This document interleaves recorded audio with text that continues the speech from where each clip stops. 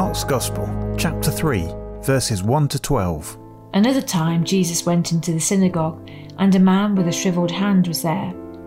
Some of them were looking for a reason to accuse Jesus, so they watched him closely to see if he would heal him on the Sabbath.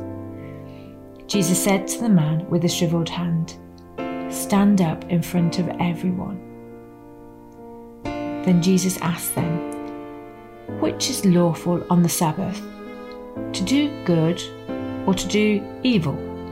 To save life or to kill?" But they remained silent. He looked around at them in anger and, deeply distressed at their stubborn hearts, said to the man, "Stretch out your hand." He stretched it out, and his hand was completely restored. Then the Pharisees went out and began to plot with the Herodians how they might kill Jesus. Jesus withdrew with his disciples to the lake, and a large crowd from Galilee followed.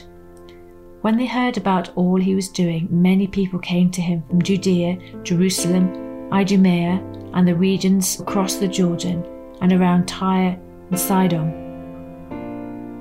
Because of the crowd, he told his disciples to have a small boat ready for him, to keep the people from crowding him.